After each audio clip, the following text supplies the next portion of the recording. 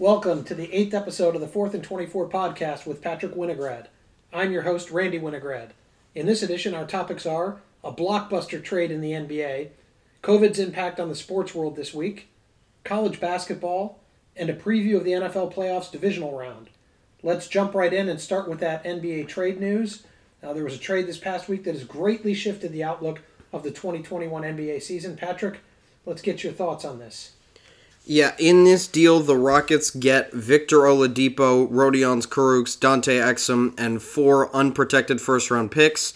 Those are coming from Brooklyn in 2022, 2024, and 2026, and Cleveland's pick via Milwaukee, so it will be off of Milwaukee's positioning in 2022, and 4 unprotected first-round pick swaps, all from Brooklyn in 2021, 2023, 2025, and 2027. The Nets get James Harden. The Pacers get Caris LeVert and a 2023 second-round pick from Houston. And the Cavaliers get Jarrett Allen and Taurean Prince. Overall, in my opinion, there is no enormous winner in this one. The Nets had to give up a lot of things to get James Harden. And I think that's just because of the high asking price that the Rockets had out there. On the other hand, the Rockets definitely got what they wanted, the picks that they wanted. I mean, that's four first-round picks. That's a lot of picks. But at the same time, I think a lot of people, including myself, thought that they were going to go with, considering they got John Wall before this season, that they were going to go with trying to get maybe a young star out of them and keep like a Caris LeVert and try to take some picks with that and leave it at that. But instead, they got 2, I guess we'll call them rotation players, in Victor Oladipo, who I would say is a downgrade from Caris LeVert, who they would have had in their hands if they didn't want to involve the Pacers in this deal. So the Rockets not necessarily outright winning this one either, even though they get rid of a disgruntled James Harden. In terms of the Cavaliers, I don't know what they're doing. They have like 5 centers on their roster that are good. Meanwhile, the rest of their team are pretty much all rookies, so it's kind of a confusing situation there. But the Pacers, I mean, I don't know if they're trying to contend or whatnot, but the Pacers get Caris LeVert and a 2023 second-round pick for Victor Oladipo. There were rumors before the season that Oladipo might get traded.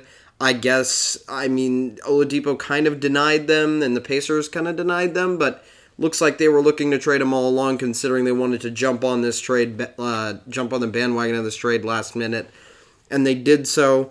The way this impacts the NBA, it has the Rockets taking a backseat. Obviously, they're not anymore a part of the top-tier Western Conference playoff contenders, though they could still make a run in the playoffs, maybe get to the second round. I don't think they have any chance at a title. On the other hand, I think, in my mind, firmly plants the Nets above the Bucks as long as Kyrie returns to play, which he's slated to do tomorrow. I think this team might struggle on defense. There is clearly not the biggest defensive identity with this team, but they might just have enough offensive firepower to completely disregard defense entirely. But who knows how this will shake out. I still would say that the Lakers have the best chance to win the title, but the Nets are definitely now the favorite in the East over the Milwaukee Bucks.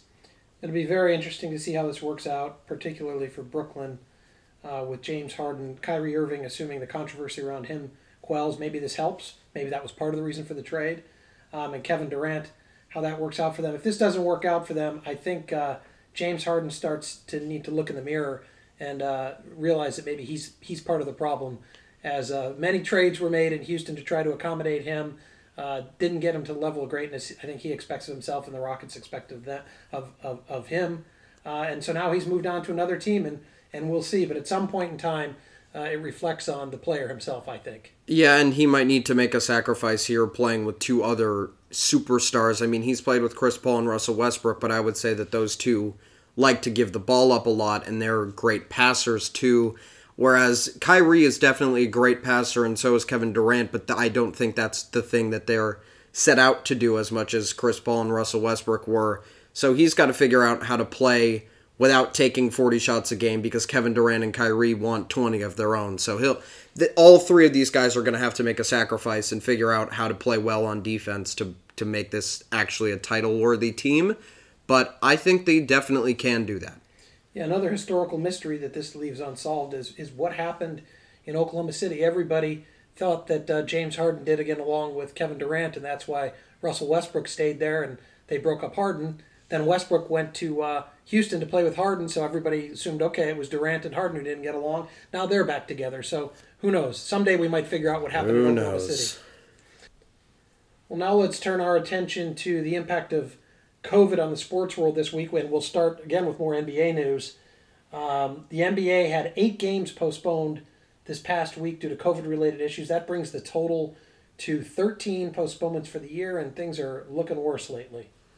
Yeah, there was another game that was played, the 76ers at the Nuggets, despite Doc Rivers preferring that the game shouldn't be played due to his depleted roster and amount of minutes for the healthy players that would have to play. Not to mention the game before that, actually, that they played, and they only had 7 players. I think we covered that last week. But he also didn't want that game to be played, and there have been other games not played with more players available. There's a lot of confusion around what is making those games postponed or canceled. But players have also been out due to COVID. Kyrie has been out for a violation of the protocols after initially going out for personal reasons. Karl Anthony Towns, who has had multiple family members die of COVID, is now out on his own. Must be scary for him. Hope he gets better. And the NBA has still said it's not considering pausing the season, but there is now talk of NBA expansion of rosters to deal with availability issues, and even some rumblings from media members that they might want to go back into the bubble again, which I wouldn't think is a terrible idea myself. Well, so as with everything regarding COVID, just like sports, you kind of got to roll with the punches, and you never know what's coming next. Similarly, NCAA basketball action was hit particularly hard this past week due to COVID. We don't have time to list all the games and teams that were impacted and rescheduled, but several high-profile teams had games postponed this past week. Patrick, maybe run down some of the bigger ones. Yeah, number 13, West Virginia, had a game canceled against number 2, Baylor. Tennessee had a game canceled against Vanderbilt. Illinois had a game canceled against Nebraska. Nebraska's having some issues that are affecting multiple teams. In fact, Maryland was supposed to play them tomorrow and ended up playing some D2 team called Wingate that they beat by 50, and they only scheduled the game to, quote, stay in the flow of the schedule according to their coach, which I don't think is a bad idea. But also Villanova at Xavier was postponed. Michigan State against Iowa was postponed. Arizona State at Oregon was postponed. Houston at South Florida was postponed. And another Villanova game, this time at UConn, was also postponed. And in addition to those past postponements, already there are 11 notable games next week on hold, including 7 games scheduled for tomorrow on Saturday alone. Patrick, want to go over those Saturday postponements? Yeah, the notable ones are Iowa State at Kansas, Arizona at number 22 Oregon, TCU at number 13 West Virginia, Indiana at Michigan State, Oklahoma State at number 13 West Virginia, and UCLA at number 22 Oregon. Obviously, West Virginia and Oregon seem to be out of many games, same as Villanova. Tennessee had their start of the season delayed by 2 or 3 weeks. So there have been a lot of teams that have really had their schedules flipped on their heads based off of COVID, and there's even multiple teams on the women's side, in fact 2 in the ACC, Virginia and Duke, who have outright canceled their season. I doubt we would see the same from their men's program counterparts, but it is definitely worrying, and I mean, there were definitely a few rumblings about that at the beginning of the season, too. Yep, just, again, going to be unpredictable and have to roll with the punches. Then we've got a strange NFL COVID-related note, ended up being a COVID-related note, and it involves a player who was going to make NFL history. Patrick, why don't you talk about that, how history was almost made and still may be made, but on hold due to COVID. Jared Veldheer was an offensive tackle who retired before the season started and actually somehow ended up on the Colts practice squad by the end of the season. And he was set to make NFL history, as you said, by being the first player in league history to play for 2 different playoff teams in the same season. He played for the Colts last weekend after being called up from the practice squad. And because he was not on the regular roster, the Packers signed him off of the Colts practice squad in time to play against the Rams. However, unfortunately, he was placed on the COVID inactive list on Wednesday, and he will not be playing in that game, though the Packers do have a good chance of staying alive by winning this one. I'm not sure if he would play or not after the fact, though, because most of the time you wouldn't like to make major offensive lineman shakeups in the middle of the playoffs, but we'll see. He still does have a chance if the Packers are able to advance. Yeah, that wraps up our little notation here on the impact of COVID on sports for this week. I'm sure we'll be talking about it later, although we hope soon that these little updates get phased out as we get the virus under control, and hopefully everybody gets vaccinated, but I'm not too confident in that. So let's wrap that up and move on to our next topic. Moving on to college basketball, let's take a look back at some of the past week's most significant games involving ranked teams. We did talk about some of the games on our last podcast on Monday because they were part of Patrick's weekend prediction recap, so we'll be skipping those games. Let's go back to last Friday, Purdue defeating number 23 Michigan State 55-54. Purdue was down 31-16 at the half. Honestly, I was watching this game after being done with school. Purdue looked like they were getting destroyed. They looked completely outmatched. They looked like they had no chance to win this game. I mean, 16 points at the half is a really bad pace to be on. And I think for a good 8 to 10 minutes, it looked like they weren't even in the same division as Michigan State. But Purdue somehow shooting 12.5% from three and 33.9% from the field still found a way to win. You know what? The Big Ten is hard. Credit to them for getting a win in probably what will end up being one of their worst shooting performances of the entire year. And then let's move on to Saturday's big action. Number 6 Kansas defeating Oklahoma 63-59. Oklahoma has lost 2 games by 4 or less points this year against top 15 teams, but being close won't be good enough for Sooners fans when it comes to be tournament time. They hope that they can maybe shave some of those games off. They have beaten West Virginia in a close game this season too. But, you know, going 1-2 in those games, it's always heartbreaking to lose games by 2 or fewer possessions. They're hoping to turn some of those around, improve that NCAA tournament seeding. Let's get your thought on Sunday's big upset, Maryland defeating number 12 Illinois 66-63. Maryland has been up and down. They're kind of a microcosm of what the middle teams of the Big Ten are going to look like all year. They've beaten 2 top 15 teams this year, Wisconsin and Illinois, both of them on the road, and are proving that on the right day, you can really get beaten by anybody in the Big Ten. And now we had a slate of big games on Tuesday night, which is usually the case in college basketball. Oklahoma State upset number 6 Kansas 75-70. Number 20 Virginia Tech beat number 19 Duke 74-67. And number 7 Michigan absolutely destroyed Wisconsin 77-54. Patrick, your thoughts on these games? Shout out to number 1 prospect for the 2021 NBA draft, Cade Cunningham, also the number 1 recruit from this year's recruiting class. He blocked a shot with the game tied at 70 with about 45 seconds left.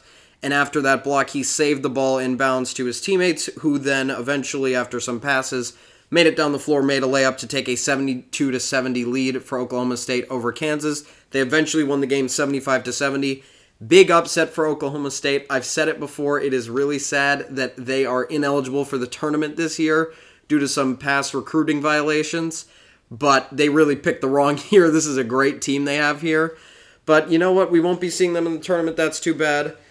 Moving on to Duke. Duke never led in this game. Virginia Tech led them wire to wire. They were up by 18 at some point. Virginia Tech outshot them by 10% in total and by 15% from the three-point line. All-out domination by Virginia Tech as Duke continues to not really look like a typical Duke team, to be quite honest.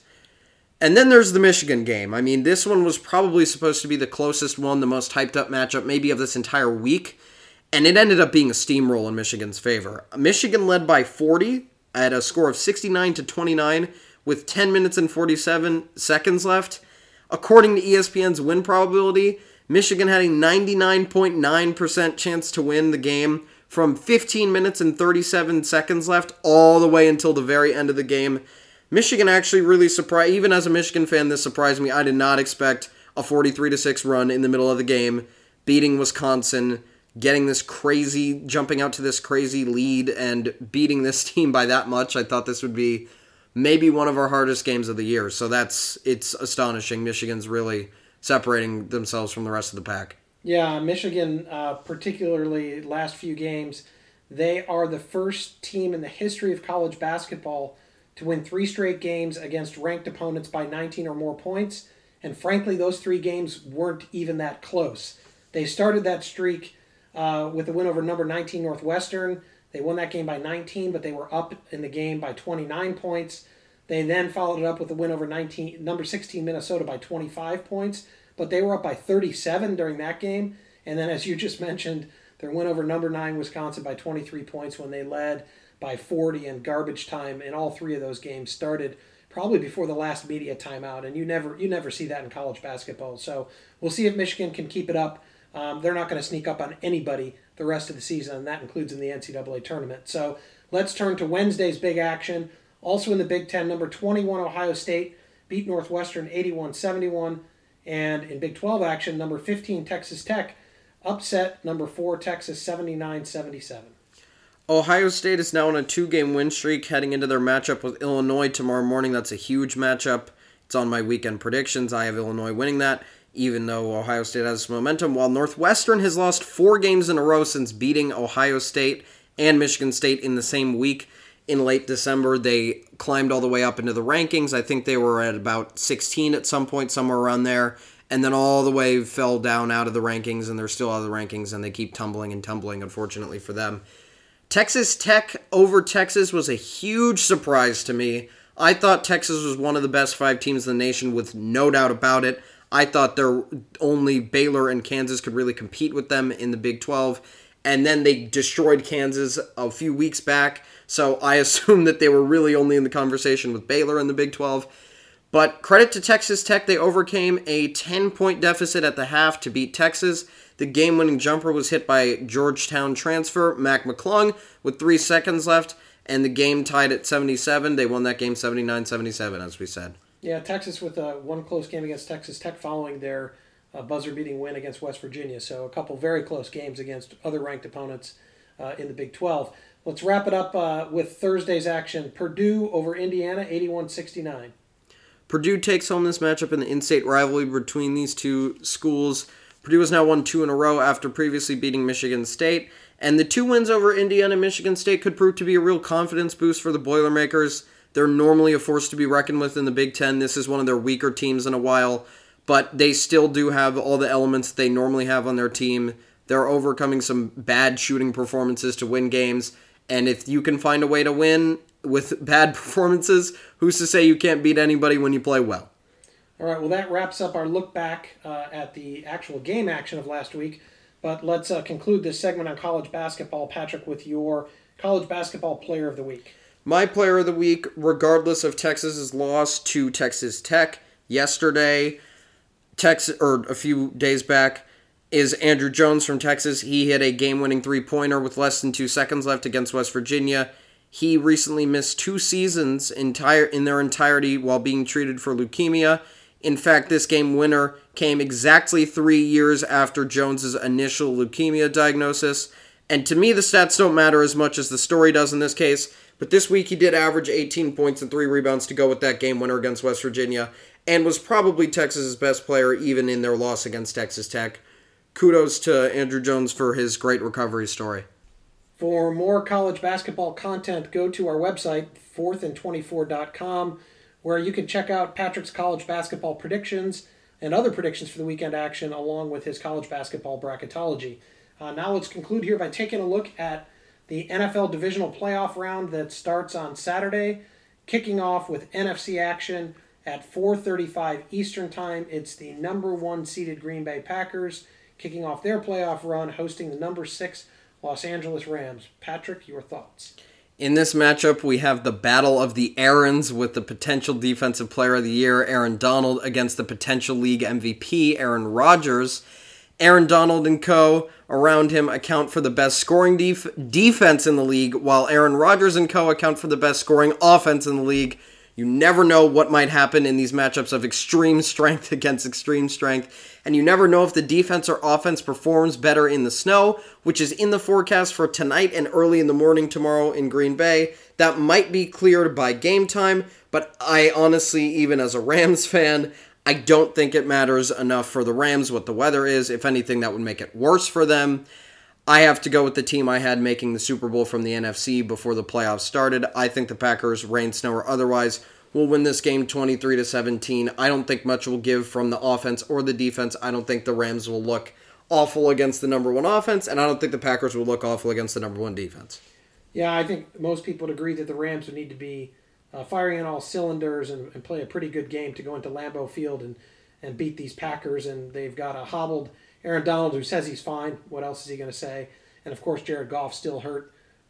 So I just agree with you here. It's going to be going to be very difficult for the Rams to pull this one out under probably difficult weather circumstances for them. So the other NFC action, which concludes Sunday at 6:40 p.m., is the number 5 seeded Tampa Bay Buccaneers at the number 2 seeded New Orleans Saints. The Saints won the first 2 matchups of this NFC South rivalry this season by a combined score of 72-26, including a 38-3 beatdown on Sunday Night Football in Week 9 in Tampa Bay with fans in Tampa Bay in the stands. While the Buccaneers offense has looked a lot better since that matchup, the Saints defense has really continued on the same upwards trajectory since that game 2, where they only allowed them to score 3 points. Drew Brees, in fact, is 5-2 against Tom Brady in their matchups in the NFL, although Tom Brady did beat Drew Brees when he was at Michigan and Brees was at Purdue. This head-to-head matchup has not happened too often, considering how many years these guys have been in the league for, and it is the first playoff matchup of 40-plus-year-old quarterbacks, and it will be an interesting one. I expect both teams' defenses to put together a solid game plan to hold the other team's high-powered offense in check, but I don't think the style of the game will affect who wins. Although the Saints have a recent history of losing playoff games in heartbreaking ways, I think they'll avoid heartbreak this year. I think the Saints will win this game 30-24. Well, it's always a tough order, no matter what sport it is, to sweep a team for the year, particularly in football, to win 3 times against the same opponent. I'm not saying the Buccaneers are going to win. I think it'll be a lot closer than everybody thinks. I do have one prediction that I know will be accurate, and that's the NFC Championship is going to feature a matchup between 2 marquee quarterbacks. Either way, I don't think there's any chance the Rams win. So you've got Aaron Rodgers against Tom Brady or Aaron Rodgers against Drew Brees, and it's going to be fantastic one way or the other. So, I would give the Rams a better chance to make the NFC, to make the Super Bowl even, than the Buccaneers, if I'm going to be quite honest with you, however. Wow. So hey, it's the old adage, defense wins championships. The Buccaneers, you're talking about the number 1 scoring defense. If the Rams can hold the Packers down, the Saints, frankly, if the Rams hold the Packers down, neither of the Saints or the Buccaneers stand a chance against the Rams defense. Regardless of how many thumbs Jared Goff has broken, it doesn't affect the offense that much. Blake Bortles almost beat Tom Brady before. He's the backup now, and he could do it again if he felt like it. He has an even better defense behind him this time if he needs to be activated. I think, frankly, the winner of the Packers-Rams game will win the NFC. Wow. Well, then maybe I'll change my lock prediction to say, no matter what happens, it'll be a battle of a great player named Aaron against one of the NFL's most legendary quarterbacks. Can we agree on that? Sure. All right, let's move to the AFC. AFC divisional playoff round action starts with the number 5 seeded Baltimore Ravens at the number 2 Buffalo Bills on Saturday at 8:15 p.m. Patrick, your thoughts?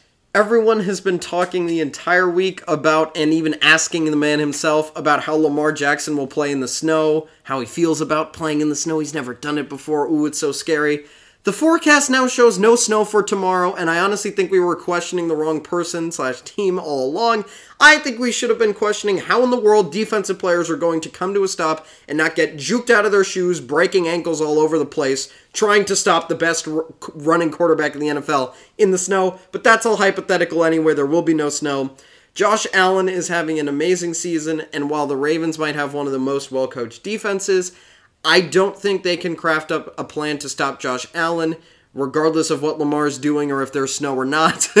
Just because of Josh Allen's sheer talent alone, I think this game could be the closest of the weekend, and honestly, it's the biggest toss-up for me. But I think the Bills will win this game 24-21 off of the back of Josh Allen doing just enough against the Ravens' defense to win the game. I've got a sneaking suspicion that the Ravens pull this out. I picked against them last week for stupid reasons, just to be different than you. And I'm not doing that for this. I'm not doing this for that reason this week. I think the Ravens defense will come up with a way to confound Josh Allen. I think Lamar Jackson makes enough plays, and the Ravens advance to the AFC Championship game. I might be doing this for selfish reasons because of the matchup that I would love to see in the AFC Championship, as the other game features the number 1 seeded Kansas City Chiefs against the number 6 Cleveland Browns at 3 o'clock on Sunday. You've already indicated what you think is going to happen there. Why don't we go with that, and I'll come back to my thoughts on what a matchup we might have in the AFC Championship. And mind you, I do, before we get into the Chiefs-Browns, I do think that the Ravens have the best chance of any of the non-higher seeded teams in these games to win their game.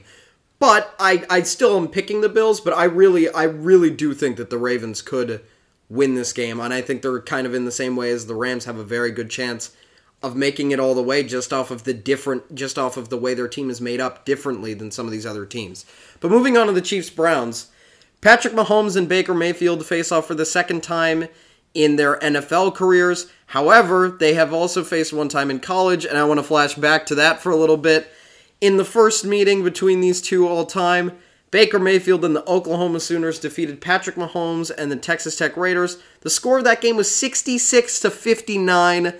Mahomes threw 88 passes for 734 yards, ran 12 times for 85 yards, and scored 7 total touchdowns, while Baker Mayfield threw 36 passes for 545 yards and 7 passing touchdowns. I don't expect this game on Sunday to be anything like that one, though it might be something like the 37-21 win for Kansas City from 2018 in these two's only matchup in professional play. Kansas City boasts the most passing yards per game in the NFL this season, even having Chad Henne start a week at the end of the year.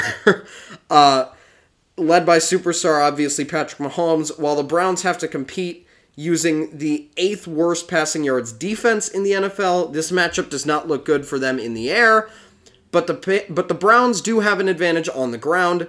They are ranked 3rd in the league in rushing yards per game, while the Chiefs have a very middle-of-the-pack defense, the 14th worst rushing yards defense in the NFL, 19th best, if you want to say it that way.